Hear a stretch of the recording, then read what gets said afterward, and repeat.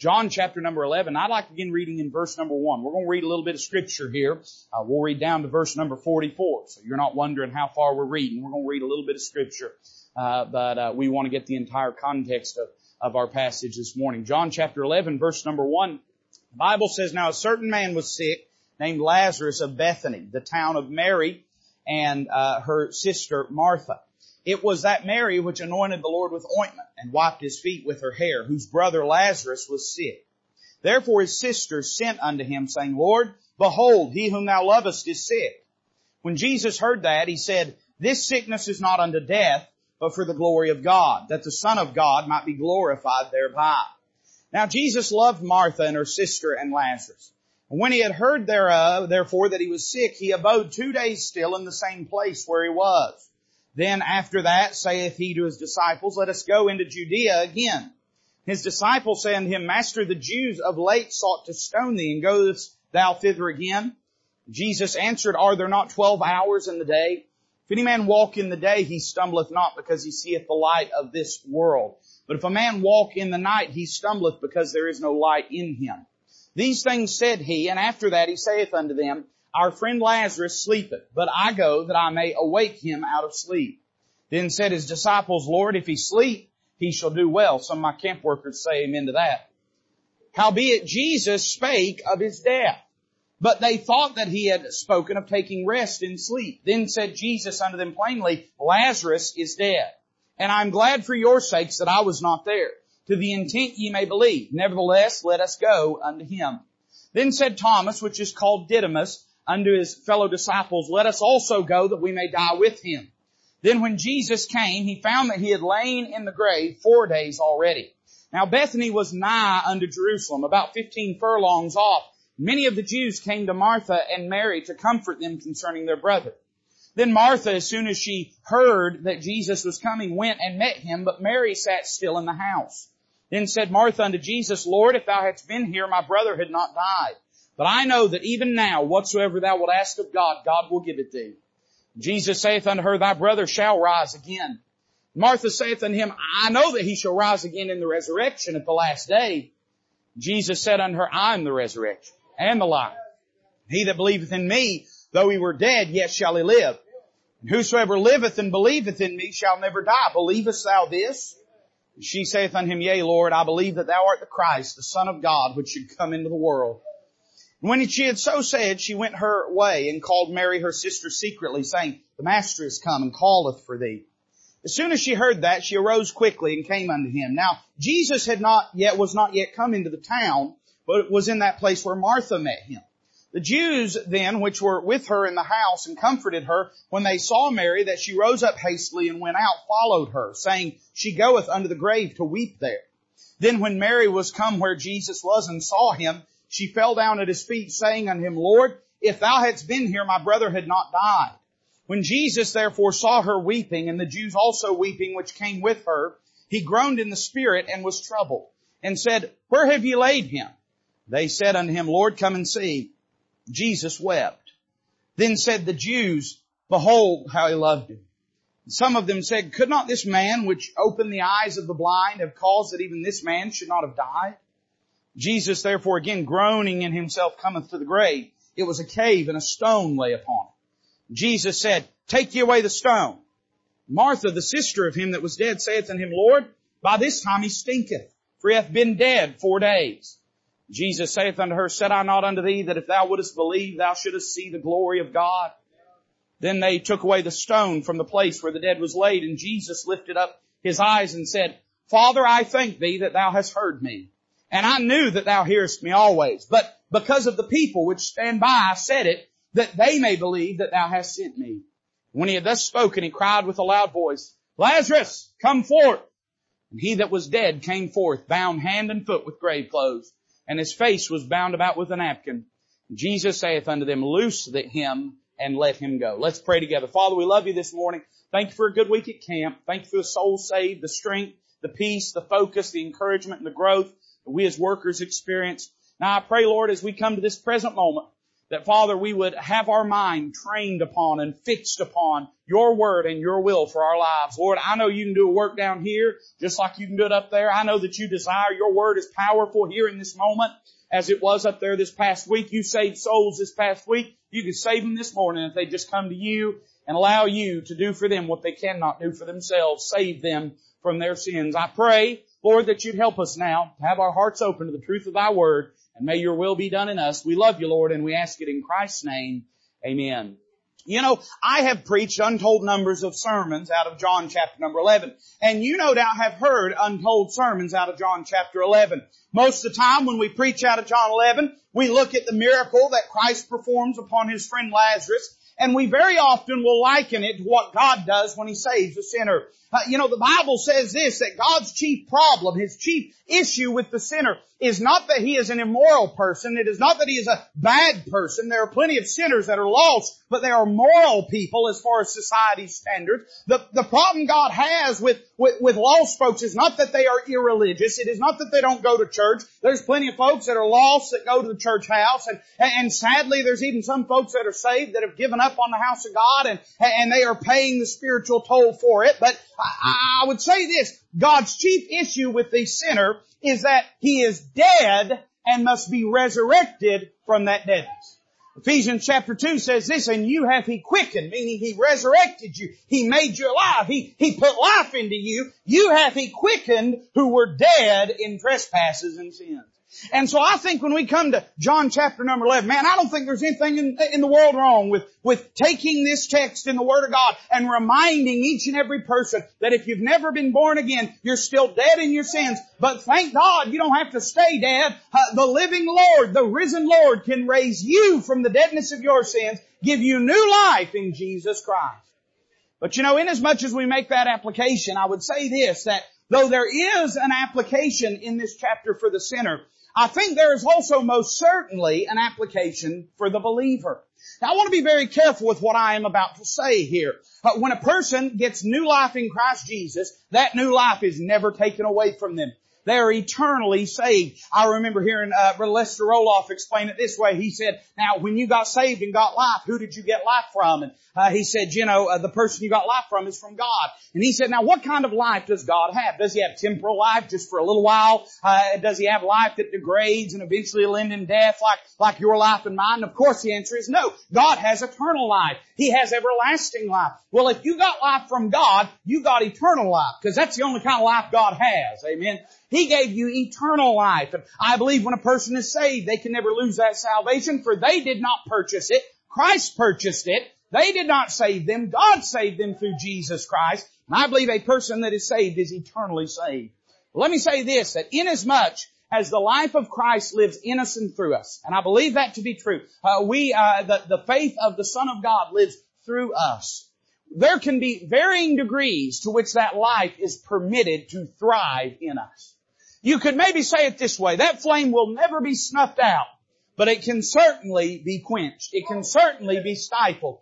It can certainly be limited and shrouded and oppressed in our life. And though I'm thankful to say it don't matter how far you get from God, God's never going to throw you away. You won't lose your salvation. It is true that your spiritual life, your relationship with God can wither and die to the degree that if a person looked at you, they wouldn't see that there's anything Christian about you. Listen to what the Bible says in Romans chapter number 6 verse 16. It says, know ye not. Now Paul's writing to saved people, and he's writing about saved people. He goes on to talk about himself, in fact. And he says, know ye not that to whom ye yield yourselves servants to obey, His servants ye are to whom ye obey. Talking to saved people, he's saying, in other words, who you employ, your appendages, your life, your will, who you choose to obey.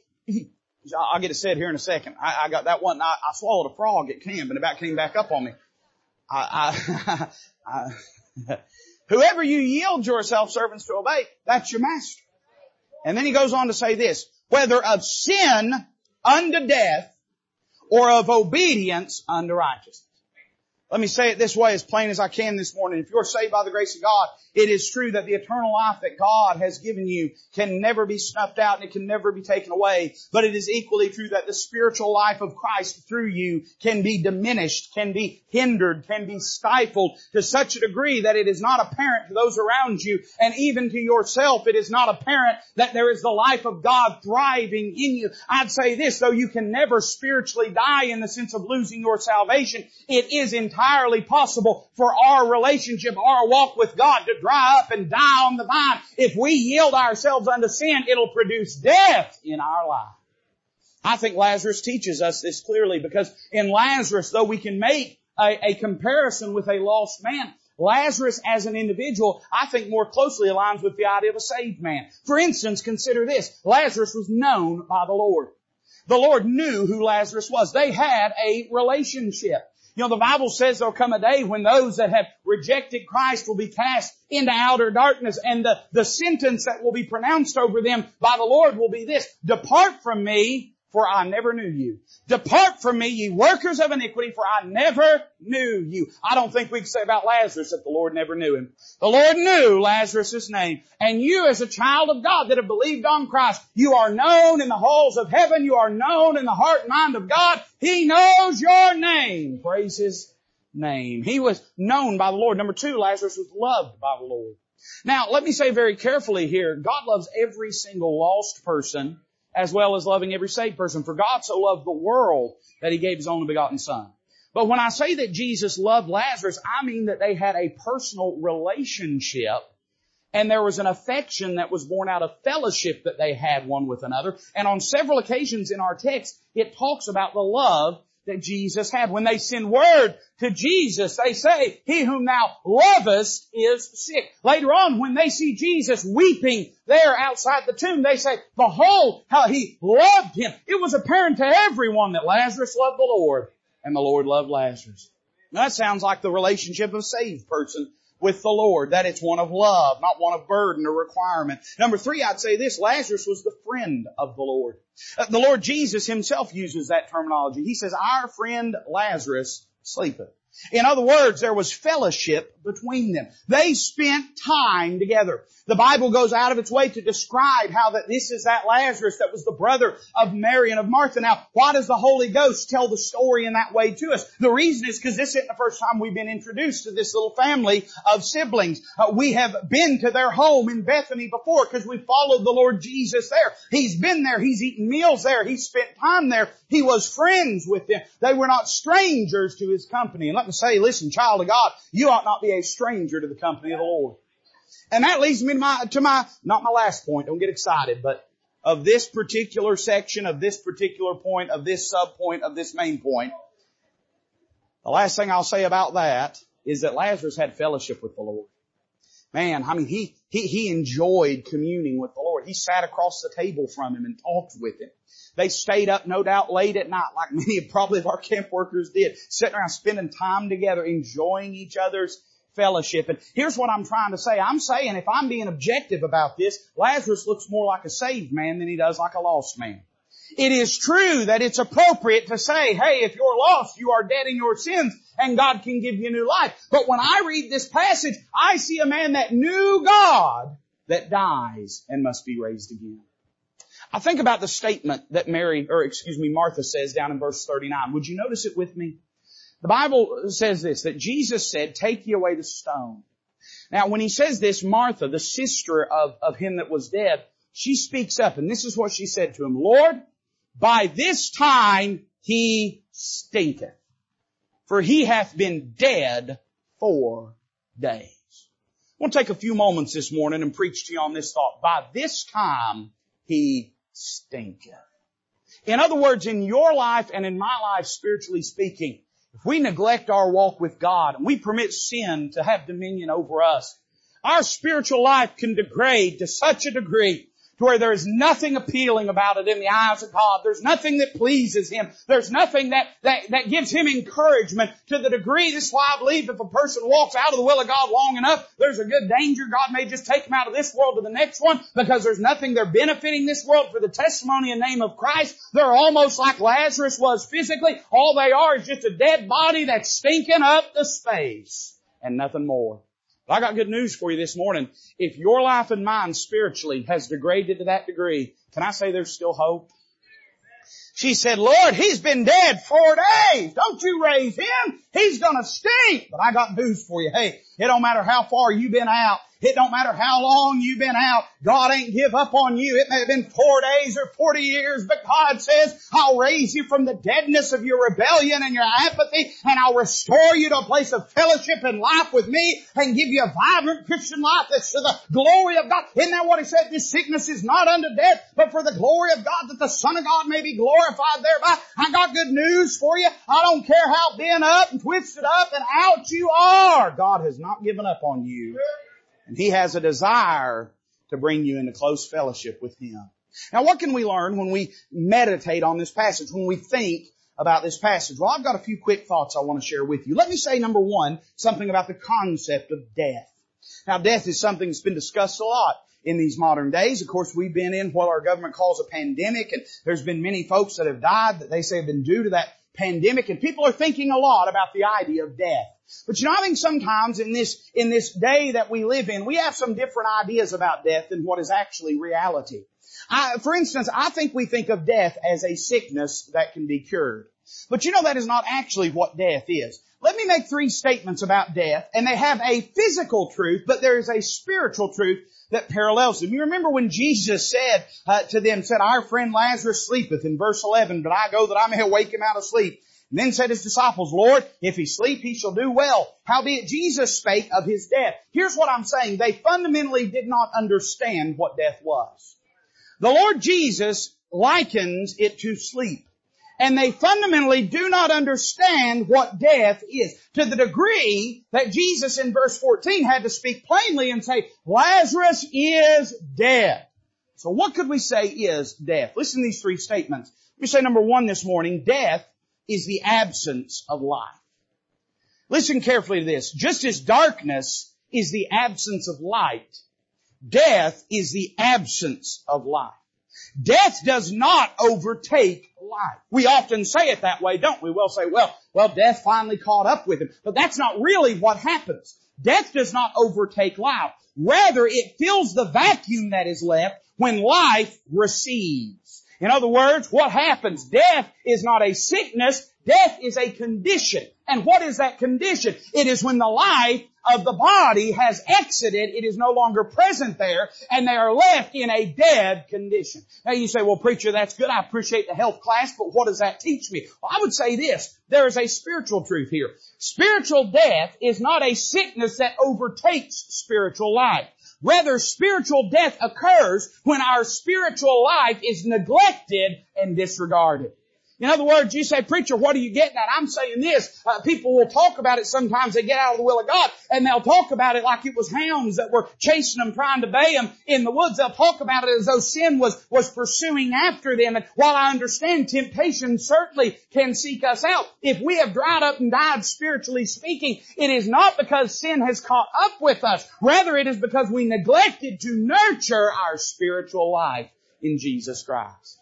Whenever we stepped away from the altar, whenever we stepped away from the Lord's table, death began to set in. So death is the absence of life. Let me say number 2, death is the anticipated end of life.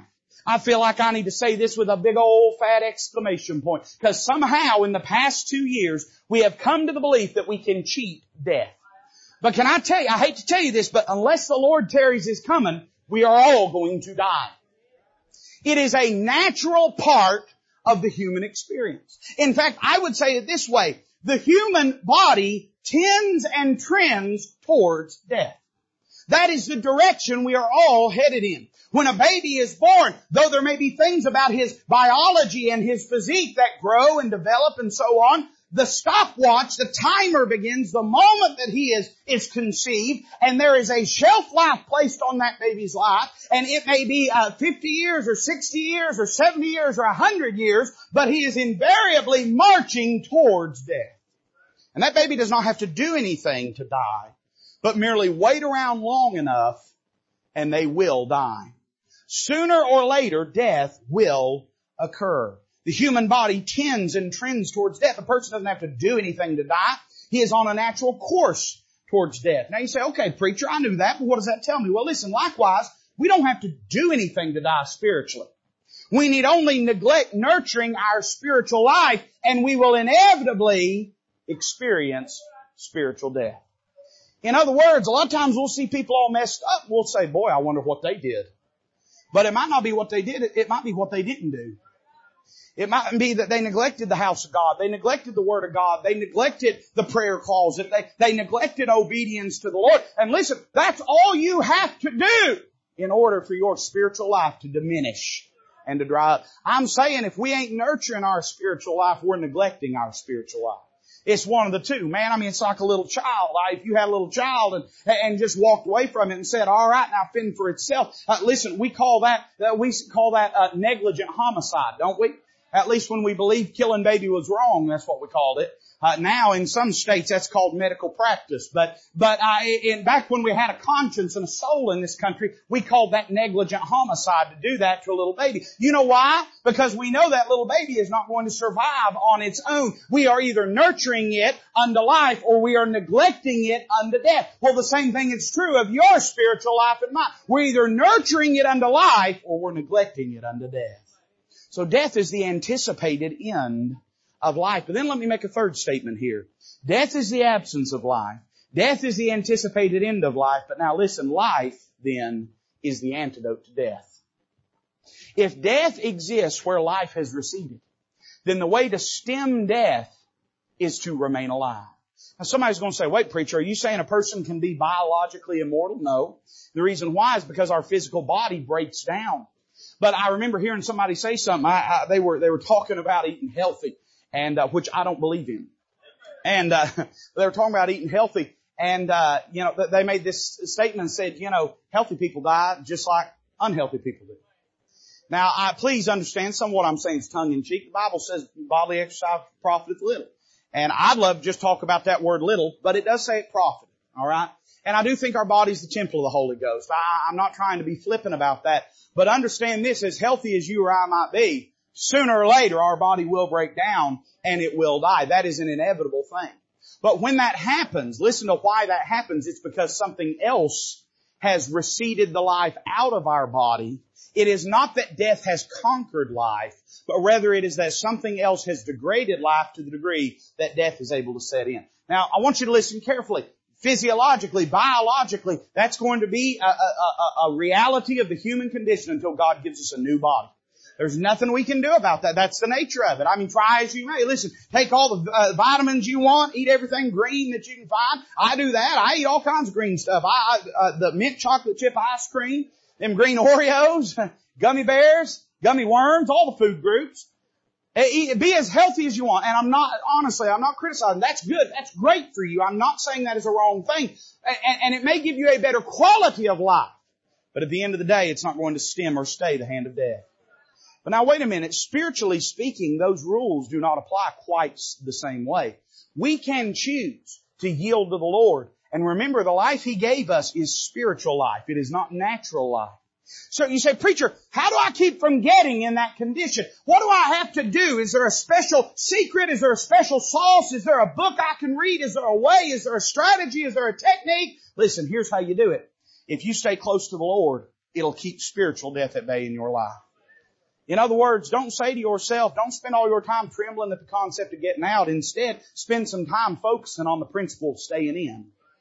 If you'll stay close to God, you don't have to figure out, hey, listen, when a man builds a fence around his property, he's not building it for this animal, this animal, this animal, this animal, this animal. He's not building it according to what's outside. He's building it according to how he can protect what's inside, and that's where his focus is. And in your spiritual life, you can run around trying to play whack-a-mole with every single thing in your life, or you can say, I'm going to chase after God. I'm going to pursue Him. I'm going to stay close to Him. And listen, if you'll stay close to the shepherd, He'll keep you in the fold. He'll keep you where you need to be.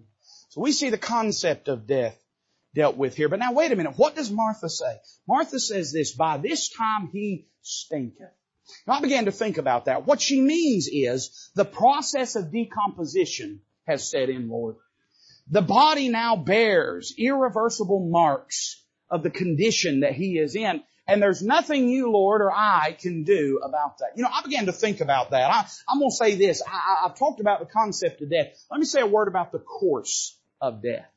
What does it look like when death sets in? I want to read a little bit of a paragraph to you, and this is a little bit scientific sounding. A lot of these words I had to look up. All right, so don't feel bad if you do too. But a lot of these, but I want you to listen to this. It describes the process of decomposition.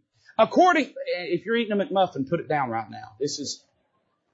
According to Dr. Arpad A. Vass, a senior staff scientist at Oak Ridge National Laboratory and adjunct associate professor at the University of Tennessee in forensic anthropology, human decomposition begins around 4 minutes after a person dies. And it follows 4 stages. They're called this: autolysis, I think is actually how it's pronounced, bloat, active decay, and skeletonization. Autolysis goes this way. The first stage of human decomposition, autolysis, is also known as self-digestion. It begins immediately after death. As soon as blood circulation and respiration stop, the body has no way of getting oxygen or removing waste. Excess carbon dioxide causes an acidic environment, causing membranes and cells to rupture. The membranes release enzymes that begin eating the cells from the inside out.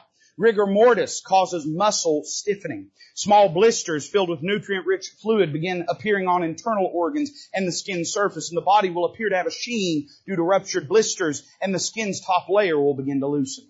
Stage 2 is called bloat. Leaked enzymes from the first stage begin producing many gases. The sulfur-containing compounds that the bacteria release also cause skin discoloration, and due to the gases, the human body can double in size. In addition, insect activity can be present. The microorganisms and bacteria produce extremely unpleasant odors called putrefaction. These odors often alert others that a person has died and can linger long after a body has been removed. Stage 3 is called active decay. Fluids released through orifices indicate the beginning of active decay. Organs, muscles, and skin become liquefied. When all of the body's soft tissue decomposes, hair, bones, cartilage, and other byproducts of decay remain. The cadaver loses the most mass during this stage. And the final one is skeletonization. Because the skeleton has a decomposition rate based on the loss of organic or collagen and inorganic components, there is no set time frame when skeletonization occurs. But oftentimes, if you've seen a body that is laid for many, many years, you'll see nothing but a skeleton that is left. Now you say, preacher, why'd you read me that gross article? For this reason. I want you to stop and think about the path that death takes. Because just as when we speak about death biologically as regards how it occurs in a person's life, when we think about the course that death takes when it sets in, I think we find some truths that apply spiritually as well. For instance, let me say this. When a person dies, here's what happens. Number 1, there's a change in feeling. So what do you mean, preacher? Well, they grow cold from the inside out. What happens when a person dies spiritually? They grow cold from the inside out. Now, let me tell you something this morning. Listen, I'm glad my Christianity is based upon faith and not feeling. But let me equally say God made us with emotions. And our emotions interact with the witness of the Holy Spirit in our life. And listen, I'm not somebody that's afraid of emotions. I think that God has made us as emotional creatures. And oftentimes, emotions are fickle things. You understand that, right? That means they are sensitive. That means that they are apt to wild swings. But you know what that also means? It also means that very often they are the first bellwether of what God is doing in our heart and in our life. And I'm saying this, it ain't a good thing when we can't feel the presence of the Lord anymore. Oftentimes that's the very first step. There is a change in feeling and we grow cold and indifferent to the things of God. Number 2, there's a change in flexibility. We read this word a moment ago, the condition known as rigor mortis. And that sets in when the muscles begin to contract. And when that happens, the body is no longer able to be moved or manipulated. In other words, whenever rigor mortis sets in, it just won't move anymore. You could grab an arm and try to shift it, but it'd just go right back in place. You could grab a leg and try to move it or turn it, and it'd just go right back into place. You say, preacher, what happens when a person begins to die spiritually? Well, oftentimes they grow stiff in their response to God. God will try to move them. God will try to change them. God will try to transform them. And there's sometimes God will take an arm and pull it over here, and it might last for a few days, but pretty soon it just flops back over in the same place that it always was. By the way, you know what that rigor mortis is, right? It's when the muscles contract. Well, you know what the muscles are, right? The muscles are the agent and enforcer of your will. You move your hands and legs by your muscles moving. What happens when they contract?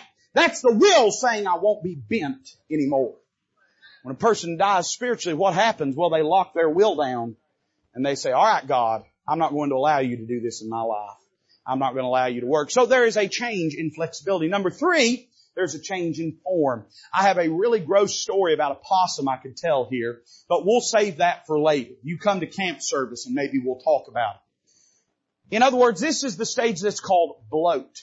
And oftentimes, if you've ever seen even a dead animal, you have seen this take place where the gases begin to release. But I thought about it this way. There is a change in form that takes place. That body, you know what it does? It swells up. It puffs up. It bloats up. And you know what it reminds me of? Very often, spiritually speaking, one of the indicators that we have died spiritually is we get puffed up in pride. We get swelled up in pride. Hey, how dare God say that about how I'm living? How dare that preacher talk about what I'm going through? Hey, how dare they expect me to do this? How dare they expect me to do that? Can I tell you something? I don't mean this in an ugly way, but ain't none of us nothing but a bunch of filthy, rotten sinners that ought to be in hell. We don't know nothing. The moment we begin to think we're something, that's an indicator that something's wrong. I mean, the moment we begin to say, hey, I'm too good for it, go ahead and stop yourself. Because the truth is, we ain't even too good for hell itself. And oftentimes what will happen, we'll get swelled up in pride. Pride towards others, pride towards God, and that impedes. That's why pride goeth before destruction. A haughty spirit goeth before a fall. The reason is because we get swelled up, and when we're prideful, then God can't deal with us anymore. We won't hear what He has to say. So there's a change in form. And then I thought about this. I don't want to be gross, but there's a change in fragrance. The Bible, or the article called it putrefaction. There's a certain smell of death that sets in. If you grew up hunting like I did and running around through the woods and grew up kind of semi out in the country, or if you just spent a week at church camp, you was probably at some time or another around something dead. And now some of that was just them kids and they just smelled dead, but they wasn't dead. But the body begins to change in the way, and it begins to stink. It begins to smell. You know, you say, now preacher, what does that mean? Well, when I think of something beginning to stink, I would say it this way: we have lost our sweet smelling savor to God. You know, Ephesians chapter 5 says this about Christ. It says, be ye therefore followers of God as dear children, and walk in love as Christ also hath loved us, and hath given Himself for us an offering and a sacrifice to God for a sweet smelling savor. In the Old Testament, when they would offer sacrifices, one of the sacrifices they'd give would be at the altar of incense. They would burn incense, and the idea behind it was a picture of your prayers and your worship going up into the nostrils of God and being a pleasant smell unto Him. The book of Ephesians says this, that Jesus Christ is a pleasant odor and smell in the nostrils of God. But then it says this in 2 Corinthians chapter 2, says, now thanks be unto God, which always causeth us to triumph in Christ, and maketh manifest the savor of His knowledge by us in every place. For we are unto God a sweet savor of Christ.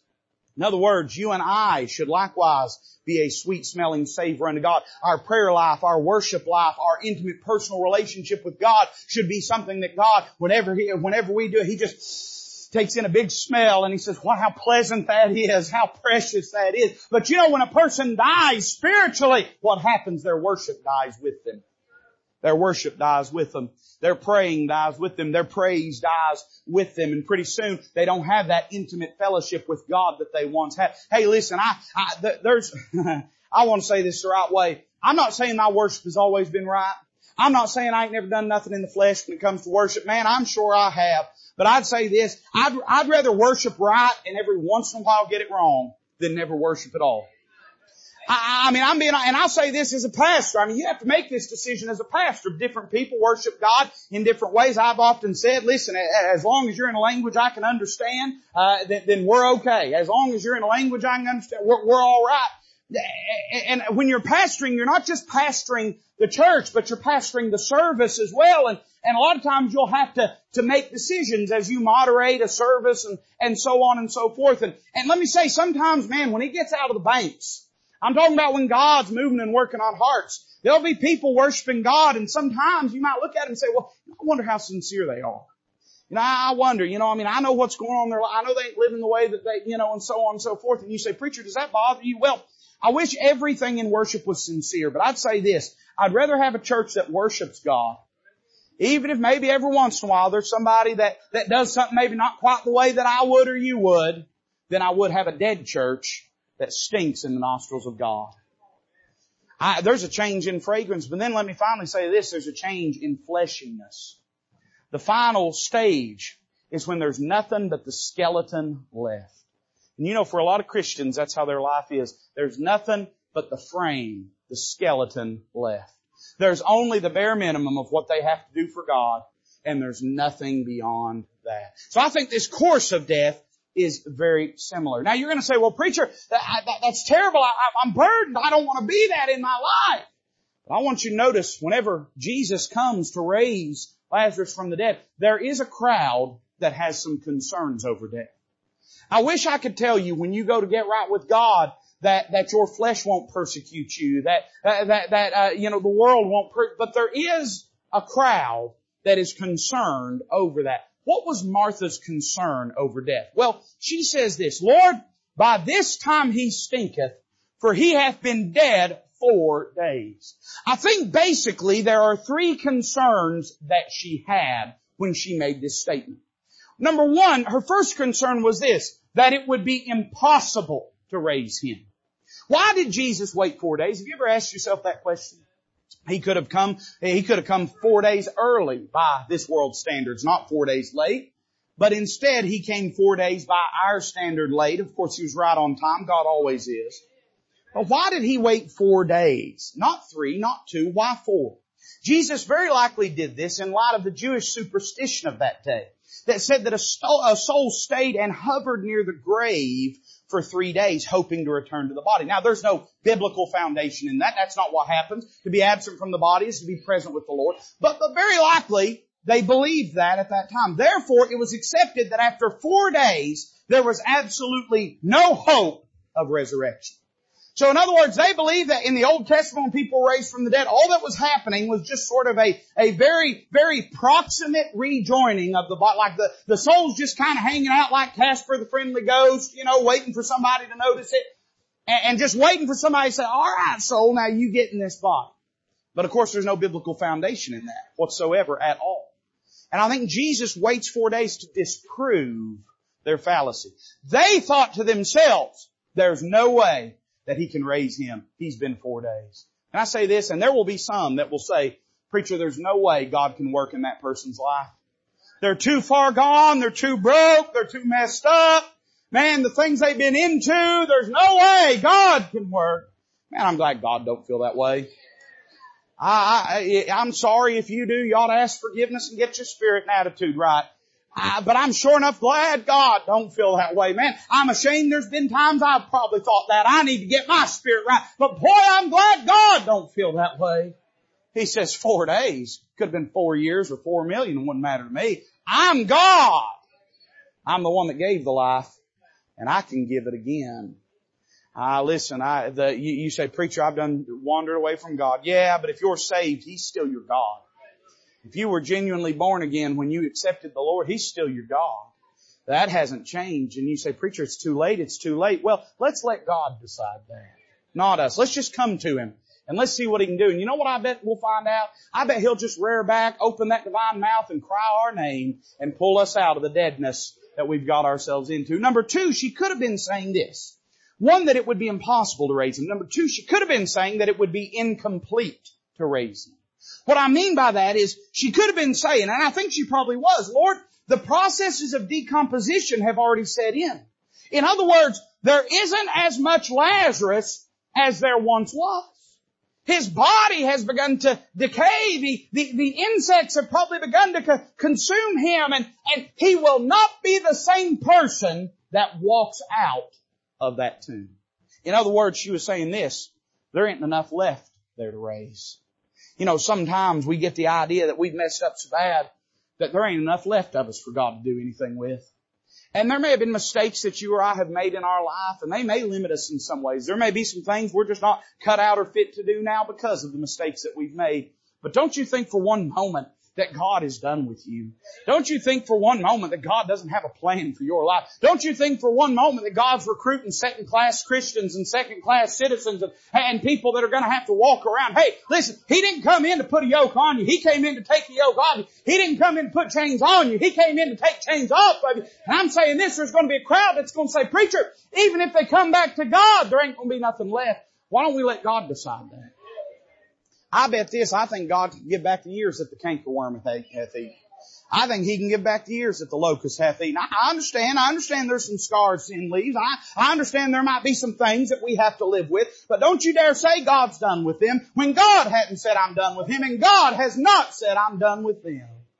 I think she's probably saying it would be incomplete. But then there could have been a third thing. And I think this may have been part of it too. She said, Lord, by this time he stinketh. He hath lain already 4 days in the grave. I think she might have been saying this, that it would be inappropriate to raise him. That if you bring him out of that grave, it's going to be embarrassing and inappropriate. He's going to stink.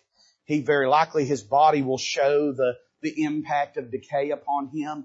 And what's everybody going to think? By the way, can I say this? As far as Judaism was concerned, had Lazarus come out of that grave and Martha ran up and threw her arms around her brother, she would have been considered unclean. She would have been considered unclean. What did Jesus say about that? Whenever he came out, Jesus said, hey, loose him and let him go.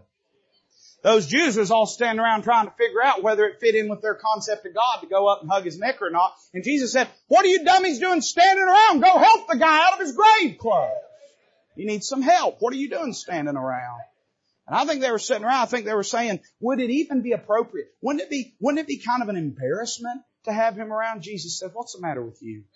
You think I can't change him? You think I can't change his life? You think I can't make him what I desire him to be? And there's a crowd, listen, there is a crowd that only wants the perfect, sorted out, bow wrapped up in perfect wrapping Christians to come into their church that don't have no problems, that don't have no baggage, that don't have no mistakes. I mean, listen, what they want is a museum for Christianity where you can walk by every perfect little family and see a nice, beautiful display of what a Christian ought to be. Hey, listen, I'm proud for them. That's a great idea. But what about all those dead folks that need life? I'm saying this. You say, well, preacher, sometimes it might be inappropriate. Yeah, listen, I understand as people grow in the Lord, sometimes they do inappropriate things. Sometimes sometimes the way they dress maybe ain't the way I wish they'd dress. Sometimes the way they talk maybe ain't the way I wish that they'd talk. Sometimes maybe the way that they view things or believe things maybe ain't the way that I wish that they believed things or viewed things. But I want to say this morning, hey, we ain't never going to help nobody if we won't ever get close enough in their life to minister to them. And I'm just going to say this, I don't go in with that crowd that says, if I can't have them perfect, pre-packaged turnkey Christian come through my door, I ain't interested in it. All right, you go ahead and have all the Pharisees. I'll take every broken, messed up, twisted up sinner I can find and see the gospel of the grace of God change their life. I'd say this, she probably said, this might be inappropriate. This might embarrass someone if he comes out of the grave. Jesus said, let him be embarrassed then. Let him be embarrassed then. Because Lazarus needs to be raised. Now, here's the question. You're going to say, all right, preacher, you got me convinced. You got me convinced that a person can spiritually decline in their walk with God and it can bring a deadness into their life. You've got me convinced of what it looks like and how it goes. And you've got me convinced that God wants to raise them from that deadness. But now here's the question, how? How's He going to do that? Well, how did He do it for Lazarus? Let me say a word very quickly in closing about the conquering of death. The Bible says in verse 43, when He had thus spoken, He cried with a loud voice, Lazarus, come forth. And he that was dead came forth, bound hand and foot with grave clothes.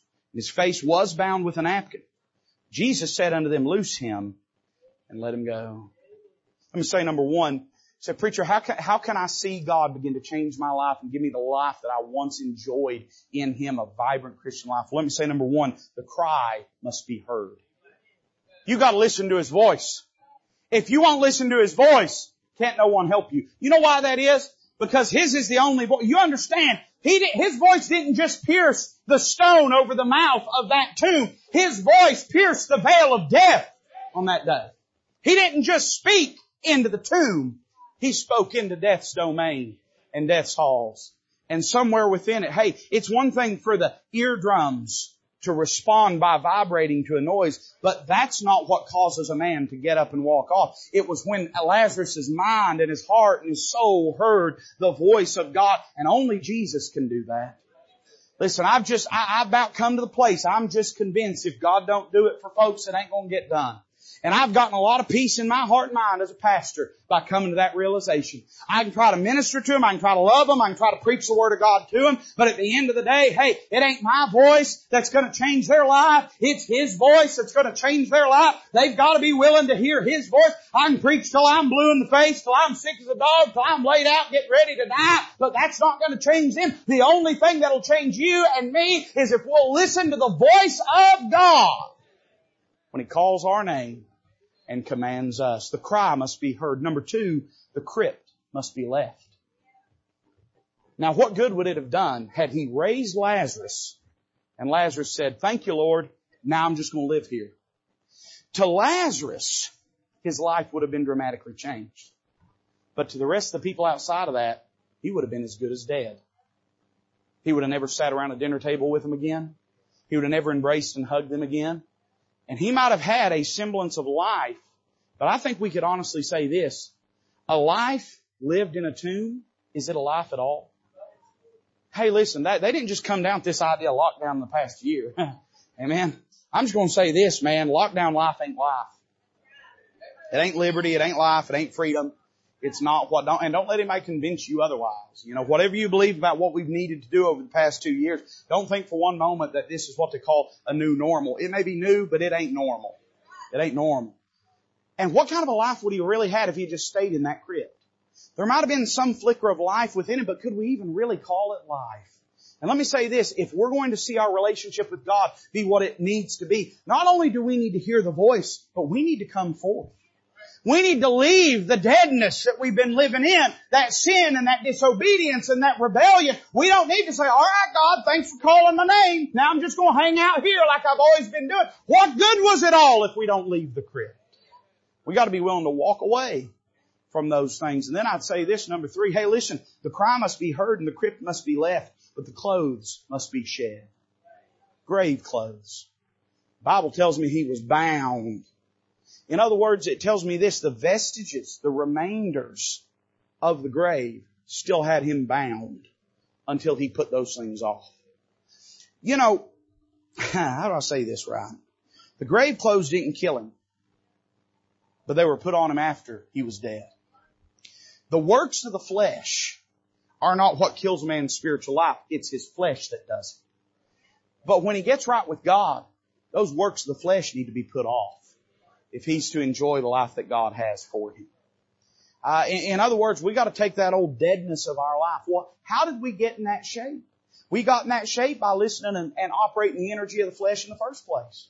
So why are we going to walk out of that tomb and then lean on the flesh again? I wonder if Lazarus ever trusted his flesh again. His flesh had put him in that tomb. The arm of flesh had most literally failed him. His body had gave out.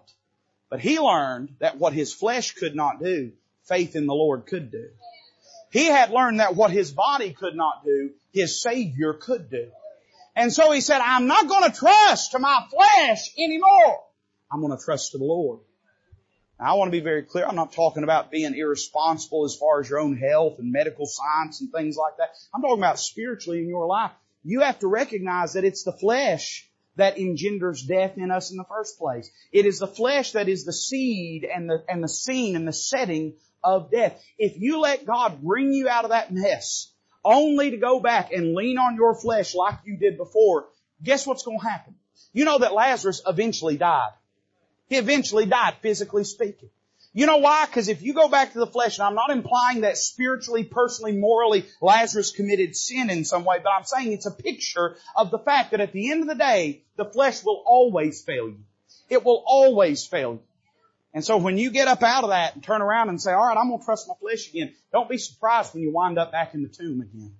It's always going to lead you to the same place. So the question now this morning is this. It is not a question of whether it is possible for our walk with God to be less than what He'd have it to be.